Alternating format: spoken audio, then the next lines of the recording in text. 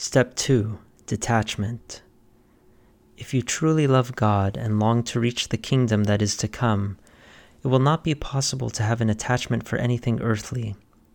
Stripped of all thought of these, caring nothing about them, one will turn freely to Christ. St. John Climacus, The Ladder of Divine Ascent.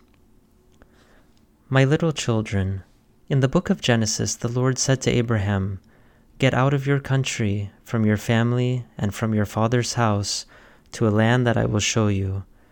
I will make you a great nation. I will bless you and make your name great, and you shall be a blessing. I will bless those who bless you, and I will curse him who curses you. And in you all the families of the earth shall be blessed." When God commands Abraham to leave his country, he basically tells him, leave behind what is obvious and choose that which is not very clear. Abraham obeyed and went to a place that he did not fully understand. God did not explain to him anything about this new land. How was Abraham able to fulfill God's commandment and fully trust in him? Abraham could only accomplish this through the spirit of detachment to the things of this world.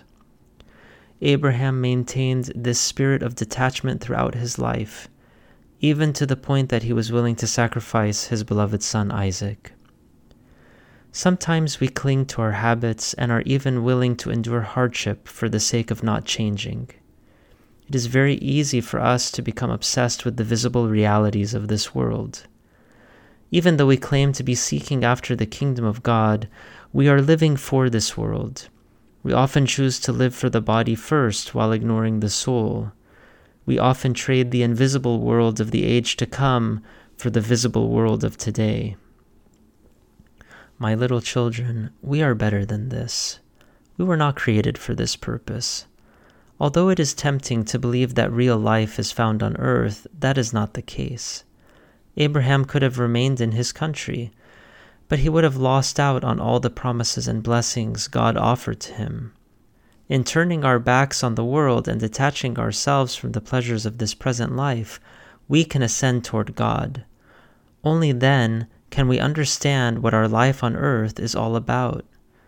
Despise all we possess on earth, they count as nothing compared to the glory of living in Christ.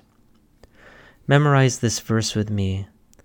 Yet indeed I also count all things lost for the excellence of the knowledge of Christ Jesus my Lord, for whom I have suffered the loss of all things, and count them as rubbish, that I may gain Christ. Philippians 3:8.